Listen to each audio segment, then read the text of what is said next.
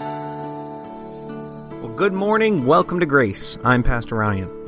Today we begin a new series at Grace focusing on identifying God's will and learning how we must refocus our expectations, attitudes, and behaviors accordingly.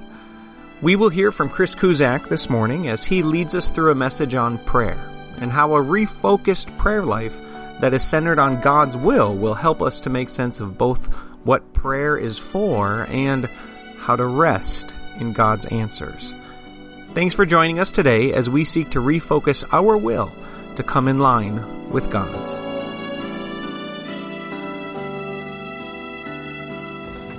Morning. So before I get into this, I want to point out my wife's not here. If you hadn't noticed that, she got roped into helping out at the hospital for a couple shifts. She doesn't work there anymore, but they call her when they're desperate. And my point there is the healthcare system here and all over the country is over. She was replacing somebody who had worked 24 hours straight. So as you pray, if you would kind of keep healthcare folks in your thoughts and prayers there. And then the other thing I want to say is if you saw the program, quite a few of you asked if we'll be getting out of here early today. And I got to let you know I'm a Lions fan, and so I have nowhere to be until like February. Really.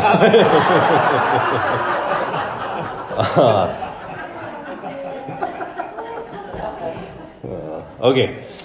So today we're going to call this sermon Unanswered Prayers, which that's sort of intended to give a little bit of shock value. I usually try to do that when I come up here and make everybody a little uncomfortable if I can.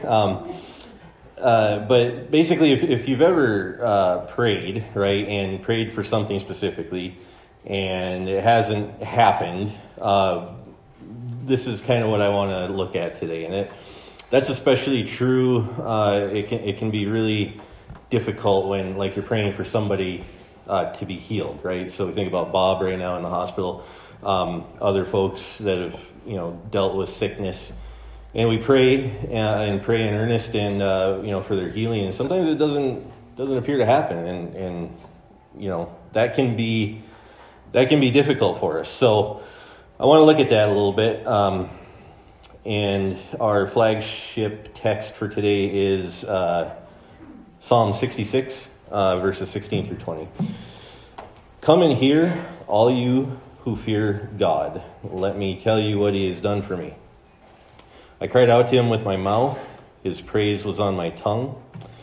If I had cherished sin in my heart, the Lord would not have listened. But God has surely listened and heard my prayer. Praise be to God, who has not rejected my prayer or withheld his love from me. Okay, so we'll start by kind of doing a little bit of a primer on what prayer is. I think most of us get that essentially prayer is your communication with God, right? That's the method that God has designed for us to communicate directly with him. You're essentially conversing with God, if you think about it that way. So the question is, why does that matter? We have a God, like Grandma Jean had said, he knows what we're doing. He knows all about us. According to Jeremiah 1, verse 5, God knew us before he formed us in the womb, right? And then Luke 12:7, God knows the numbers of the hairs on our head. That's easier for some of us than others.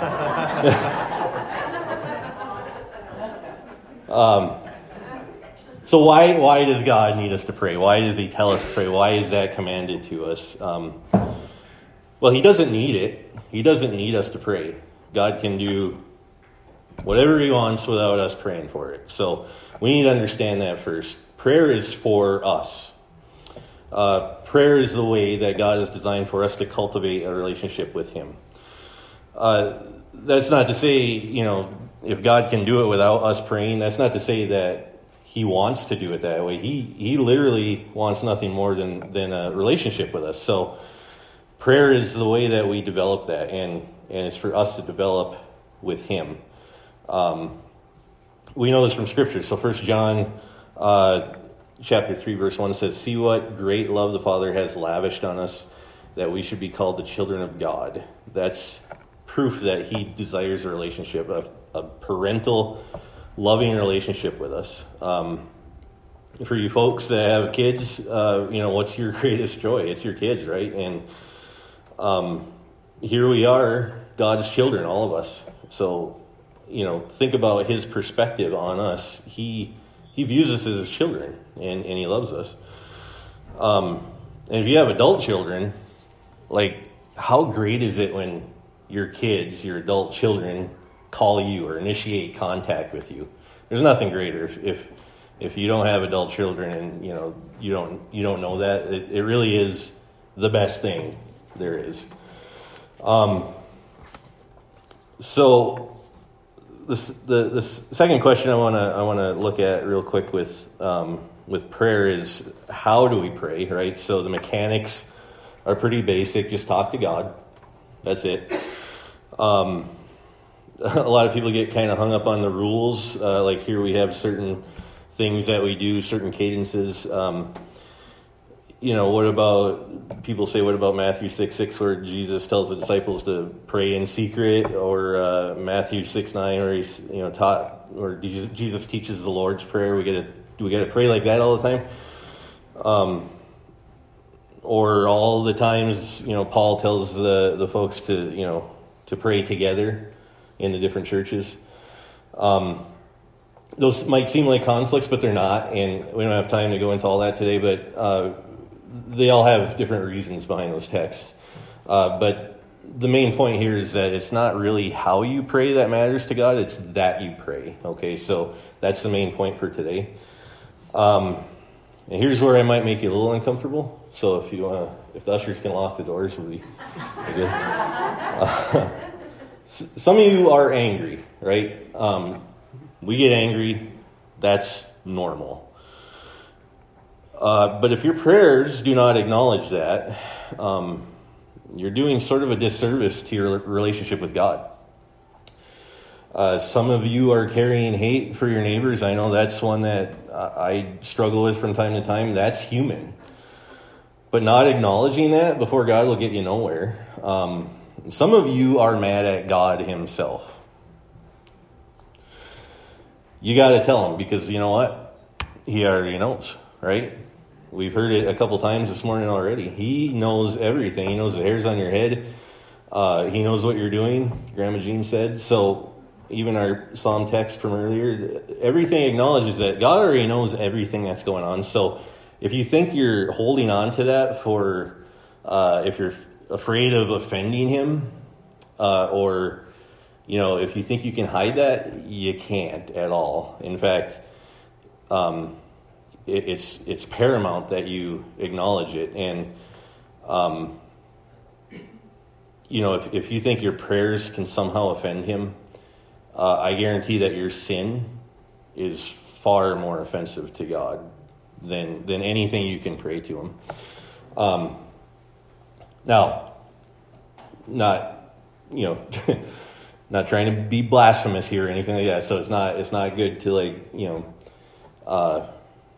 to yell at God or anything, and but you need to let him know when you're frustrated and angry with something that you perceive that he has done incorrectly or wrong.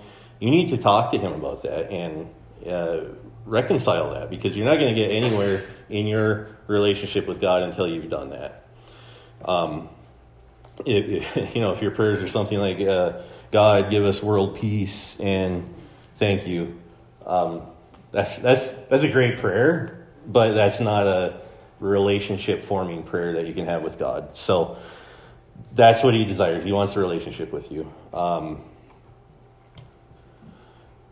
the way, I wore my rubber boots just in case there's any lightning strikes in here.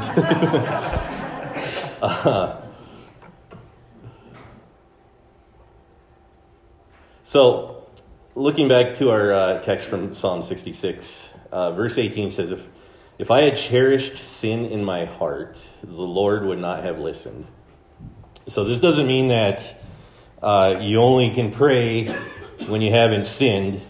Because guess what? That's literally impossible for every one of us. What that means is you need to acknowledge your sin and ask for forgiveness, and in doing so, strengthen your relationship with God. The challenge for all of us is that we need to try to love God more than our sin, and that's a big challenge for every one of us, myself included. So you need to acknowledge your sin, and when you pray, that's a good time to do it. Now, that doesn't mean you have to do a full confessional every time you pray. Sometimes it's not going to be practical for you. Like when a deer jumps out in front of your car, and you gotta throw out one of those 4-letter, 1-word prayers. Help. I knew what you were saying. Yeah. Sweat just rolled down his back.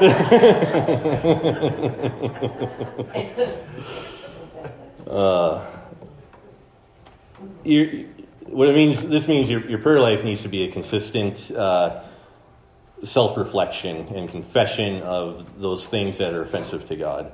That's how you will cultivate that relationship. Again, He already knows what you're doing. He knows what your sins are. He desires to forgive you of those sins. So get to it. I mean, you got to do that, and you will have a relationship with God, and you will grow spiritually, and things will definitely get better in your life. Now, that's not to say you're going to get everything you want, right? Because we already know from something Ryan said earlier, which is, our desires are sinful. So this is about changing our focus, refocusing our priorities. So the last question before I get to the main topic is, why do we pray? Pastor Ryan said something last week that it was my favorite part of your sermon. He said, "Have a wonderful week," and we all went home.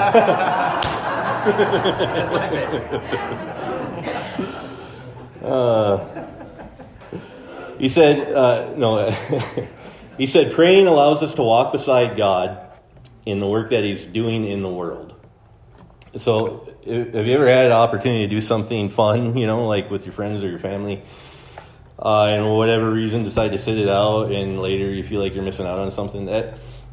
It's a really poor analogy, because everything God is doing is infinitely greater than anything going on this planet. But that's sort of in the same thread of what's going on there. So again, let's ask why. God certainly doesn't need me to accomplish His work on earth, right? We know that. He's the creator. He can do whatever He wants without me. Right? Yeah, that's true.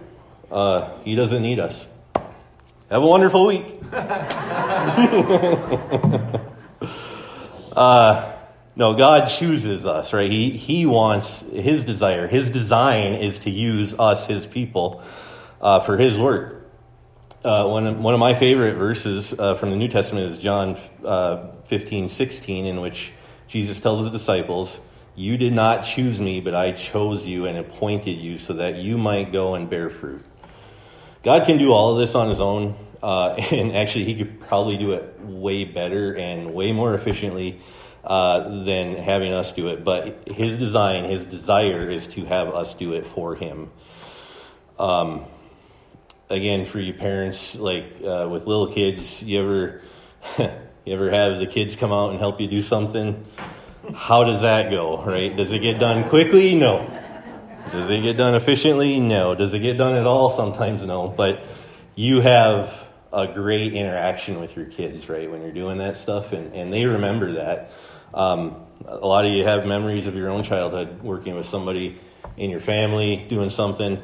Those things stick, and that's how people know they're loved, right? I remember going out and working on the snowplow with my stepson, Steven, and he'd fire questions at me faster than I could make up answers to them. But it's rewarding, right? I remember, and he remembers it, and we still talk about it, and it cultivated a relationship between us. And so you'll know you're loved when you do that, when you pray to God. But it'll do a lot more than that. It'll, as you grow closer to God, your priorities will begin to rearrange. So again, to the next series, it'll refocus your heart, which is what we need to do because we know we are sinful. I recall this incident many years ago at Home Depot. I was there looking for some drip edge, I think it was, or something, and every stack I pulled out of the rack had a kink in it, like they dropped the whole thing when they were taking it out, and I was frustrated, and I went and I found the closest orange vest person and said, what I usually said was, where do you keep the good stock, right? And she said, well, if it's on the rack, that's what we have. And I don't remember anything that I said to her, but I know I said some very ungodly things, and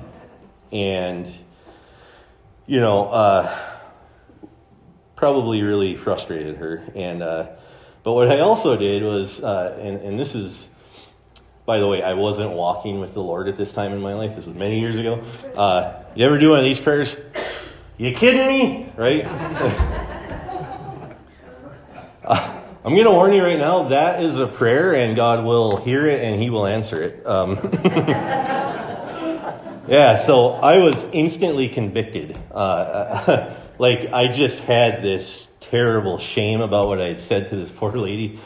She was gone. I had to go and find her and seek her out and just apologize. I mean, this isn't what happens. I don't want to give you the idea that God sends your angel relatives right down to watch over you. But it was like He sent my grandma down, and she grabbed me by the ear, right? And made me go apologize to that poor lady. And I remember by the time I found her, I was teared up. I mean, I felt bad. She was pretty indifferent.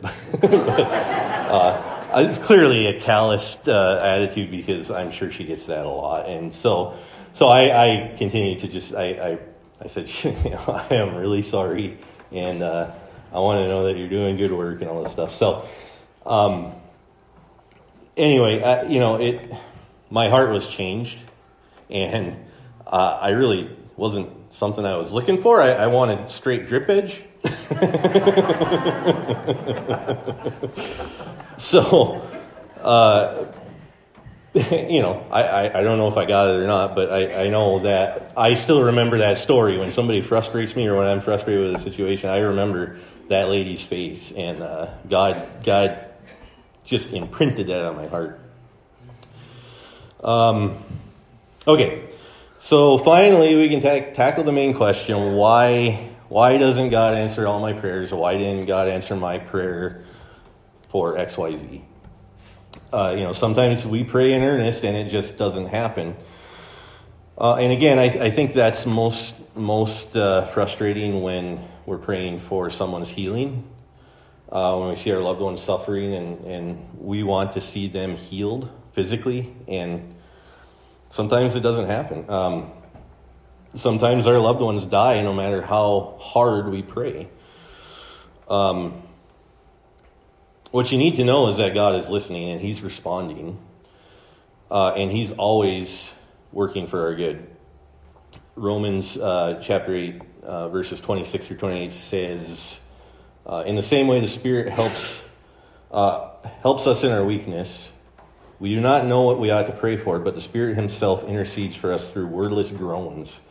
And He who searches our hearts knows the mind. Sorry, I think I skipped a line there. Of the Spirit, because the Spirit intercedes for God's people in accordance with the will of God. And we know that in all things God works for the good of those who love Him, who have been called according to His purpose. God works for your good, no matter what. Amen. So why does it seem like He's not answering when you're praying for that loved one to get healed? It's mostly a matter of perspective and focus. We're looking at things from our own timeline and our own reasoning, right? For one, God won't give you what you're asking for if it's not for your own good or for the good of the kingdom. The analogy I use quite often is like, again, for you parents with young kids, if your kid asks for ice cream for supper, do you give him that? It's his heart's desire, by the way. I mean, no, of course not, because you love him and you know that's going to make him sick. And I think this, this might fall into it too. Like, God knows he's going to have to deal with probably 10 other prayers from me because he ate ice cream for dinner, right? So, so it's not for your own good. So God has the whole vision. We have a little bit of vision, and we want ice cream for dinner. And God wants us to be healthy and reconciled to him above all else. So we kind of have different priorities, right? And we're not going to change God's priority, and nor should we try, because his priority is much better for us than our own. So by praying, God will, work on our hearts and change what our priorities are and what we should be praying for. So a lot of you know that I quit drinking 6 years ago. Some of you don't know that, but many of you do. A lot of you don't know how that came to be. At my last job, the owner of the company used to take us on this fall company retreat. We'd go to this, it was this awesome, I don't know how many 100 acres they had on a lake, bunch of cabins, a couple, banquet halls, and we'd go there every fall, and we'd do like a 2-hour meeting, and then it was go have fun, which meant drinking, and they had all kinds of activities planned, like shooting skeet and stuff you shouldn't be doing when you're drinking, by the way. So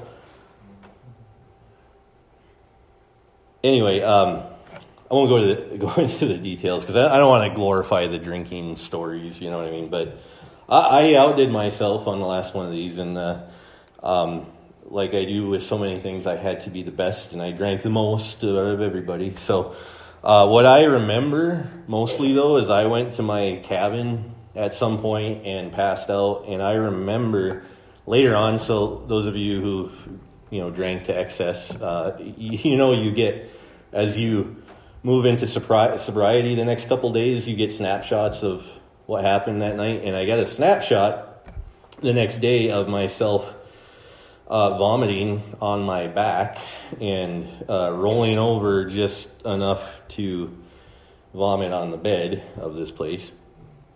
I recognize that really almost died. Remember coughing and all that stuff. So you'd probably think, oh, well, that's why he quit. No. That wasn't enough. What actually really did it for me, and this is proof that God knows you and knows me, fear of dying in my sleep wasn't going to do it.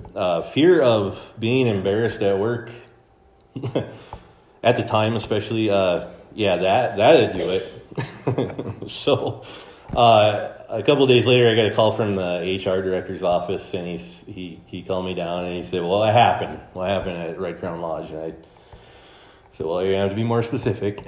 He said, the puke on the bed, you puked on the bed. And I said, yeah, it's coming back to me.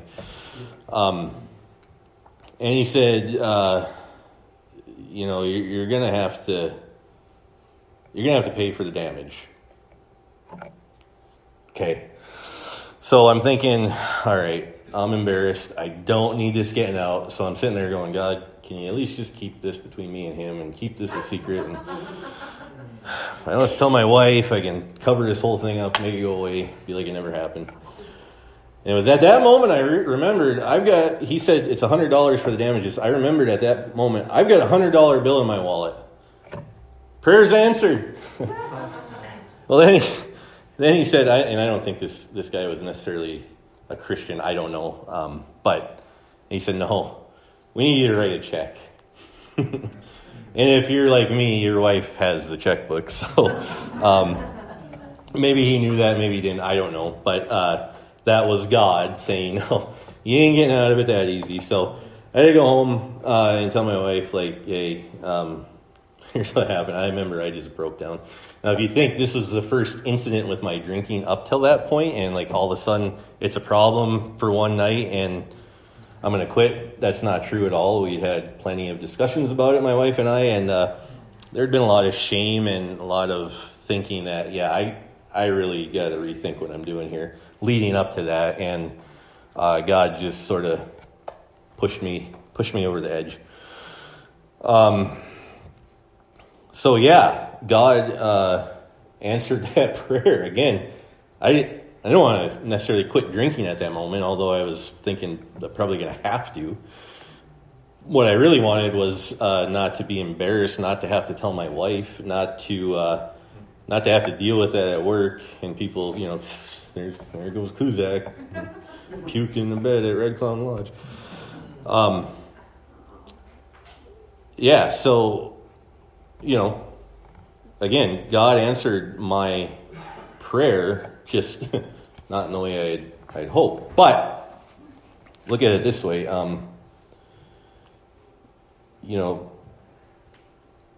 sometimes the snowplow doesn't get fixed, right?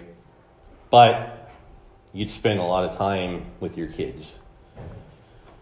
Sometimes you gotta use bent drip edge on your roof, but you you have a change of heart in how you treat people. Sometimes you gotta write a $100 check to your company and tell your wife what you did, but you end up sober for 6 years. There is no such thing as an unanswered prayer. Sometimes the answer is no, but it's answered, and God's always listening. I would contend anybody here that's had a Christian relative pass away, who at the time prayed for healing that didn't come, they are healed now. And they're with Jesus.